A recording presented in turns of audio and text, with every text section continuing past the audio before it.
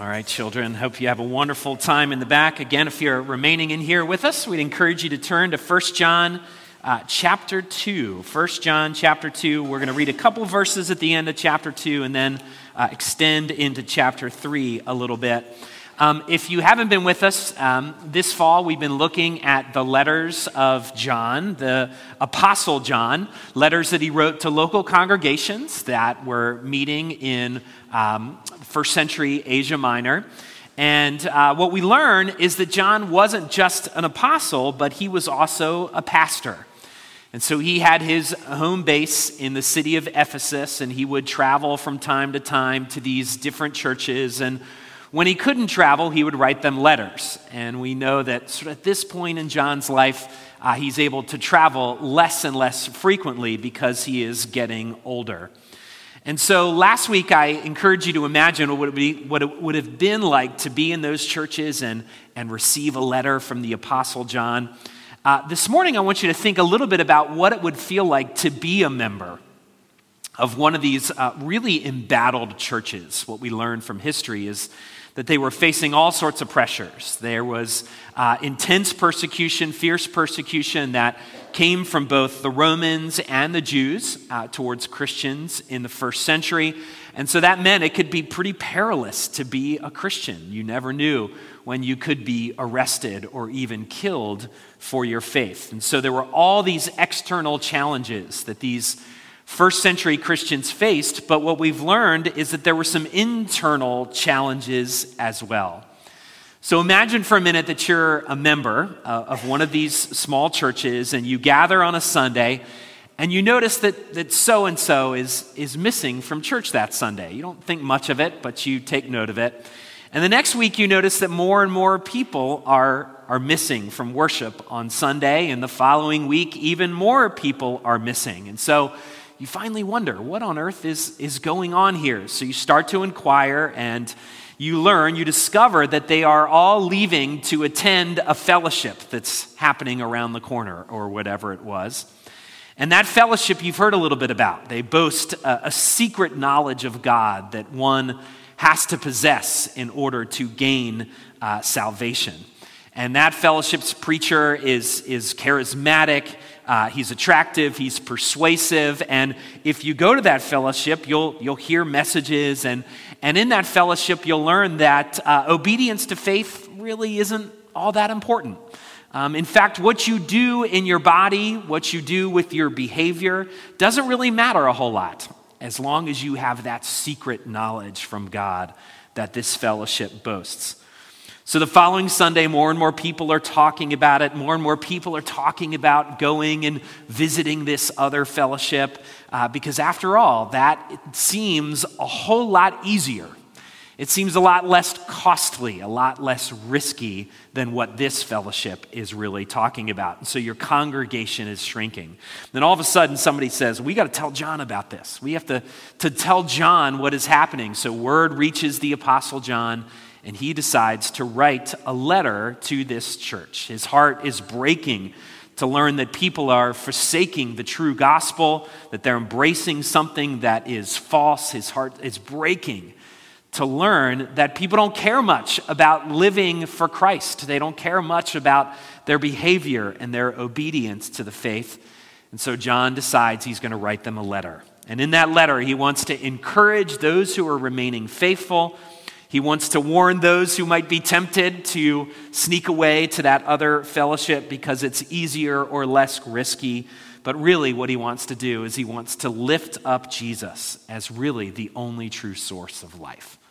And so with all that in mind and our imaginations activated, let's look now at 1 John chapter 2, verses 29, and then I'm going to read through chapter 3, verse 10. This is God's word. And now, little children, abide in him, so that when he appears, we may have confidence and not shrink from him in shame at his coming. If you know that he is righteous, you may be sure that everyone who practices righteousness has been born of him. See what kind of love the Father has given to us that we should be called children of God, and so we are. The reason why the world does not know us is that it did not know him. Beloved, we are God's children now, and what we will be has not yet appeared, but we know that when he appears, we shall be like him, because we shall see him as he is. And everyone who thus hopes in him purifies himself as he is pure.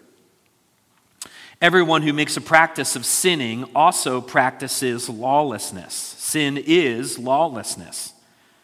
You know that he appeared in order to take away sins, and in him there is no sin.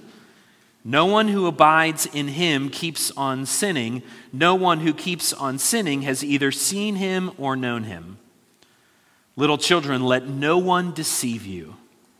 Whoever practices righteousness is righteous as he is righteous. Whoever makes a practice of sinning is of the devil, and for the devil has been sinning from the beginning. The reason the Son of God appeared was to destroy the works of the devil. No one born of God makes a practice of sinning, for God's seed abides in him, and he cannot keep on sinning because he has been born of God.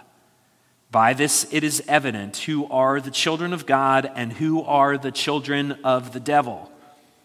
Whoever does not practice righteousness is not of God, nor is the one who does not love his brother. Father, thank you for your word. Thank you for how powerful it is. Thank you that we have these amazing letters from the Apostle John written with the heart of a pastor for a church that's really struggling. Father, help us to see the relevance of what this meant to those first Christians, but also what it means to us, Lord, as we think about what it means to follow you in the world we live in here today, what it means to really be children of God, children of light in a world that is dark. So be with us now in the next few minutes as we just reflect on your word. Speak to us by the power of your Spirit. We pray this in Christ's name. Amen. So as Wade mentioned a little earlier, we've been having an adult formation course that's been meeting for the past couple weeks, and it has been a rich discussion on the topic of identity and how we form our identity, what are the sort of labels that we live in, how we become the people who we are. And one of the things that we've talked about is that we all carry around labels that tend to inform our identity as people. And there's all sorts of things that shape us into who we are. We have a particular race, we have a particular gender, we all have sort of ethnicities and cultures and hobbies and behaviors that shape us into the people we are as we sit here today. We come from families, we come from neighborhoods, they all help shape our identity as people. But one of the things that we've been looking at or can continue to look at is that we all have spiritual identifying markers as well that are given to us by God. The Bible tells us that we are all a creation of God, that we are made in his image, that we are made in his likeness. The Bible tells us that we are all tragically fallen. We are all beset by sin. We are polluted by its elements in every part of our lives. We are helpless to save ourselves because of that. But what the gospel also reminds us is that we can be redeemed by the blood of Jesus Christ. In Christ, as we just declared in our affirmation of faith, in Christ we are chosen, we are loved, we are forgiven, and we are redeemed. These are all spiritual identifying markers that should shape us into who we are. But I don't know about you, a lot of times I forget about those things. I forget about the identity that I have in Jesus Christ, and I allow my own life to be shaped by lesser things. And I think that's a little bit about what's going on in our passage here this morning as well. And so what John wants to do here is to remind this church that is very discouraged by all sorts of pressures. He wants them to remind them of their identity. He wants to remind them of their identity as children of God, who they are in Jesus Christ. He wants them to see what that means in the now, and lastly, what that will be in the future. Why is he doing this? He wants to instill in them the joy and the confidence that comes in Jesus, despite no matter what troubles or pressures or things we are facing. This is significant because you and I, friends, bear that same identity. We are called to find our identity in Jesus, to let that fuel our joy and confidence in life, no matter how difficult the challenges are that we face. So let's start at least by thinking about what this identity is. And we come to verse 1 in chapter 3 that says this, such an amazing verse. See what kind of love the Father has given to us, that we should be called children of God, and so we are. What's John saying? He's saying that you and I, we are recipients of the love of God, and that love adopts us as God's children. Christian, that is who you are. That's what John is saying here. He's reminding us that God the Father loves you and I with the same intensity that he loves his very own Son. Think about that for a minute. He loves us with the same intensity with which he loves his very own Son. And that's hard to believe because we are messy people. And what John's reminding them is no matter how messy you are, no matter how unfaithful you are, no matter how many times you may fall down, that love that has adopted you into the family of God, nothing can take that away from you.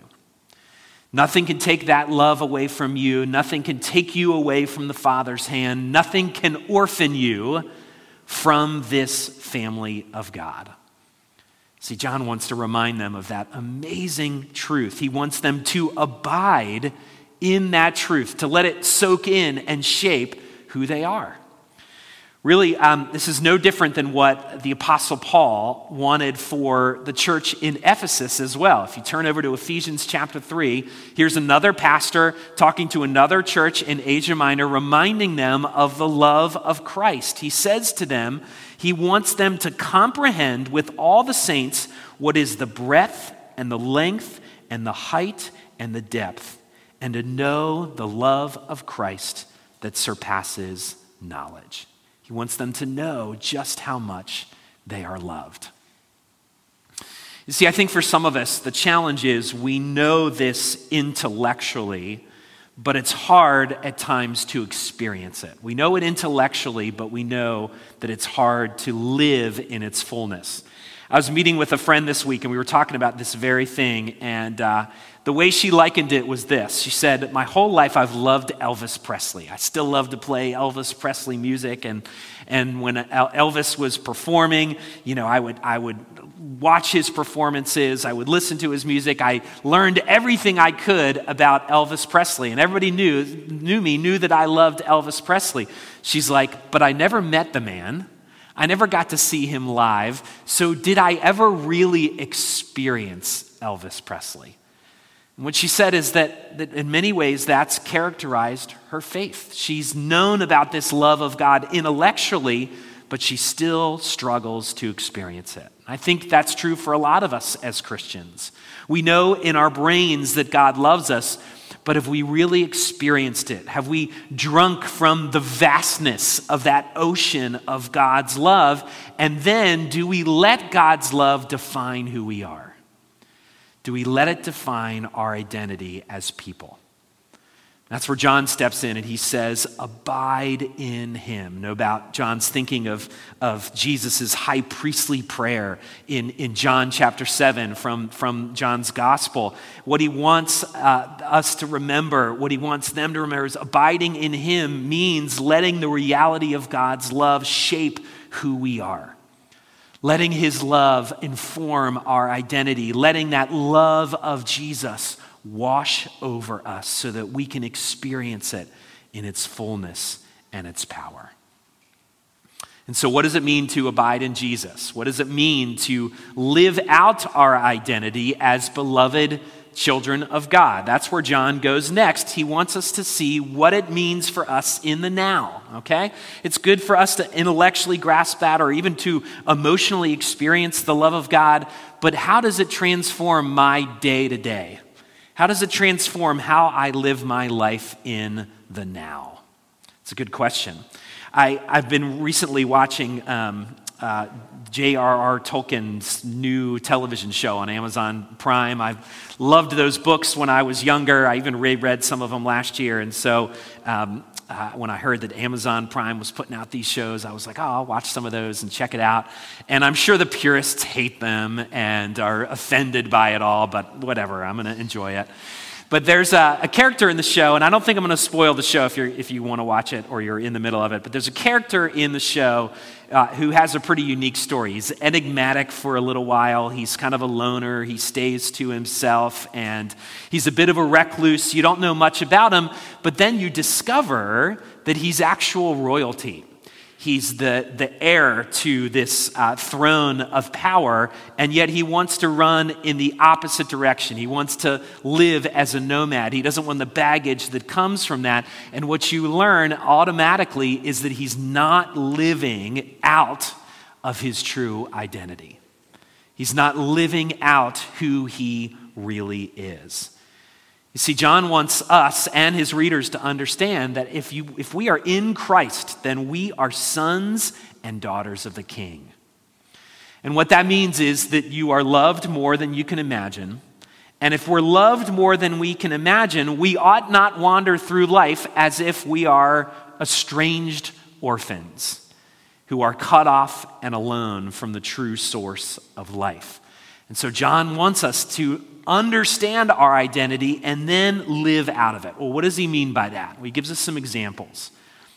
It means we abide in Christ. It means we don't wander from him and from the path of Christ. We avail ourselves of the means of grace that God has given to us. We abide in him by enfolding ourselves in a community of faith and saturating and refreshing ourselves in the truth of the gospel. So it means abiding in Christ. But it also means that we put away the practices of sin and we embrace righteousness. There's a lot of language that John uses here that can get a little tricky to work through.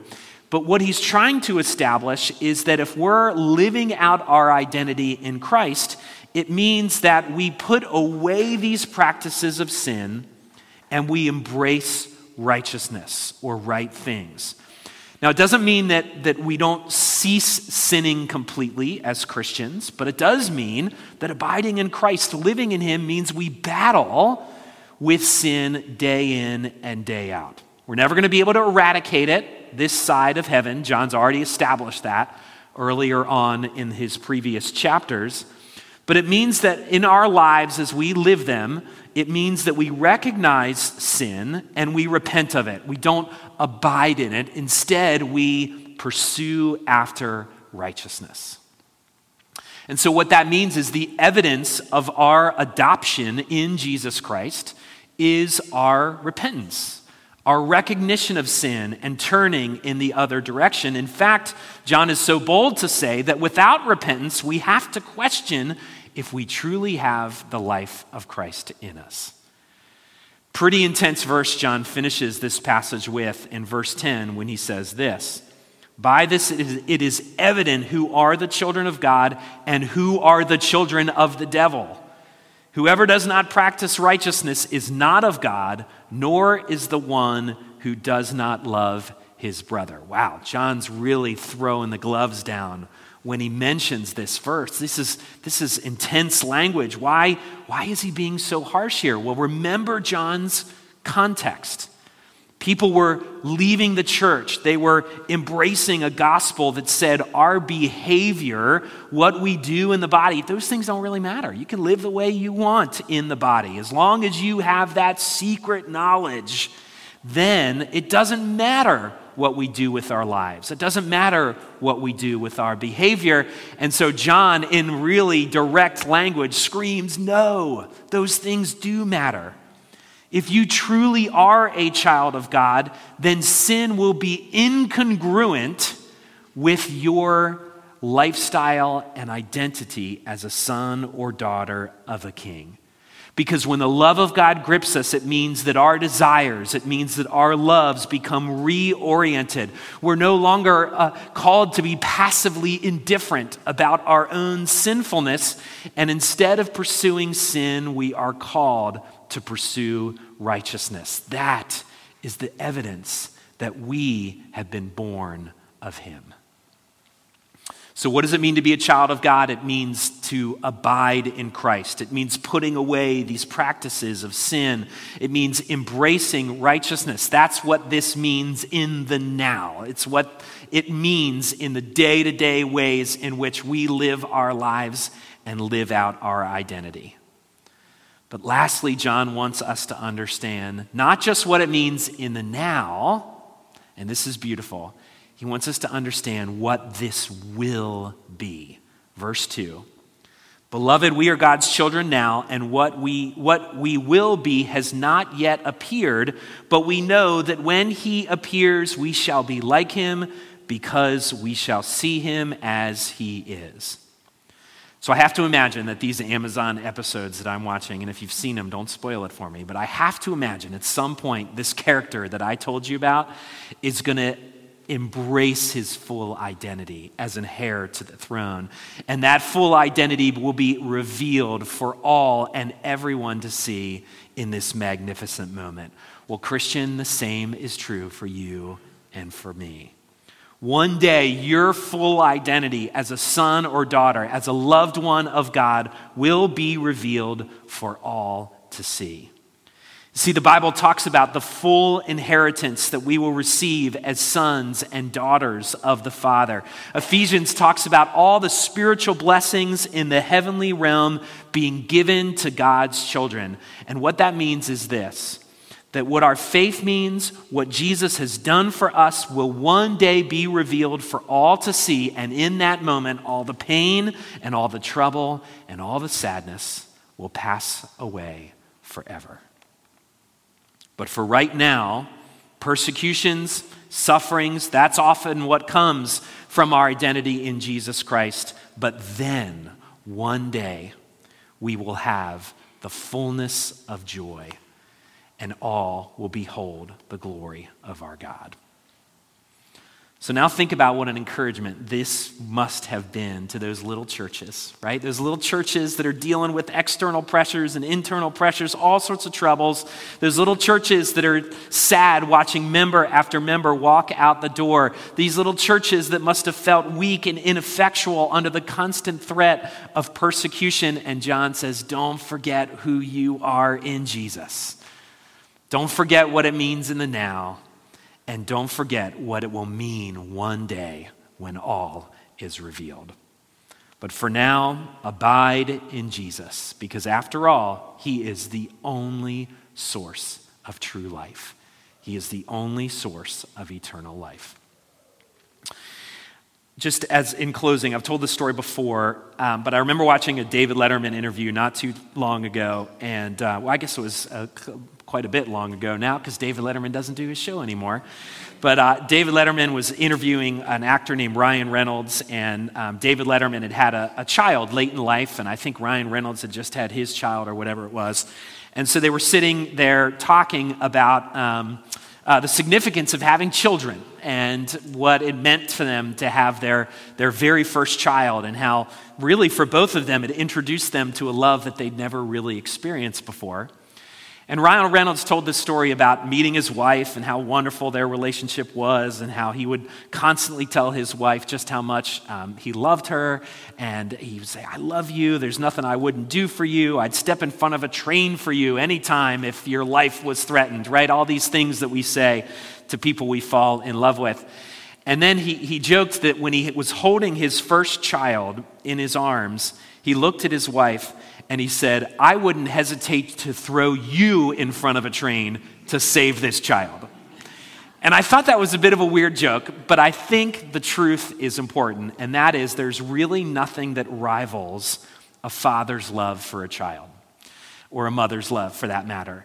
I have 4 kids of my own. They drive me crazy, but there's nothing I would not do for the sake of my own kids. And so take that love, multiply that love to infinity, and that is the love that the Father has for you as his children. He loved you so much that he gave his only begotten Son so that you could be forgiven and redeemed and restored. Friends, my prayer for you and myself is the same that John had for his churches, same Paul had for his churches as well, that we would comprehend the love that God has for us. We will spend all of eternity exploring the height, the depth, the length, and the width of God's love for us as we bask in all the spiritual blessings in the heavenly realm. But for now, we need to live in that identity as loved children of God while we look forward in hope to all that is in store for us on the other side of eternity. Let's pray.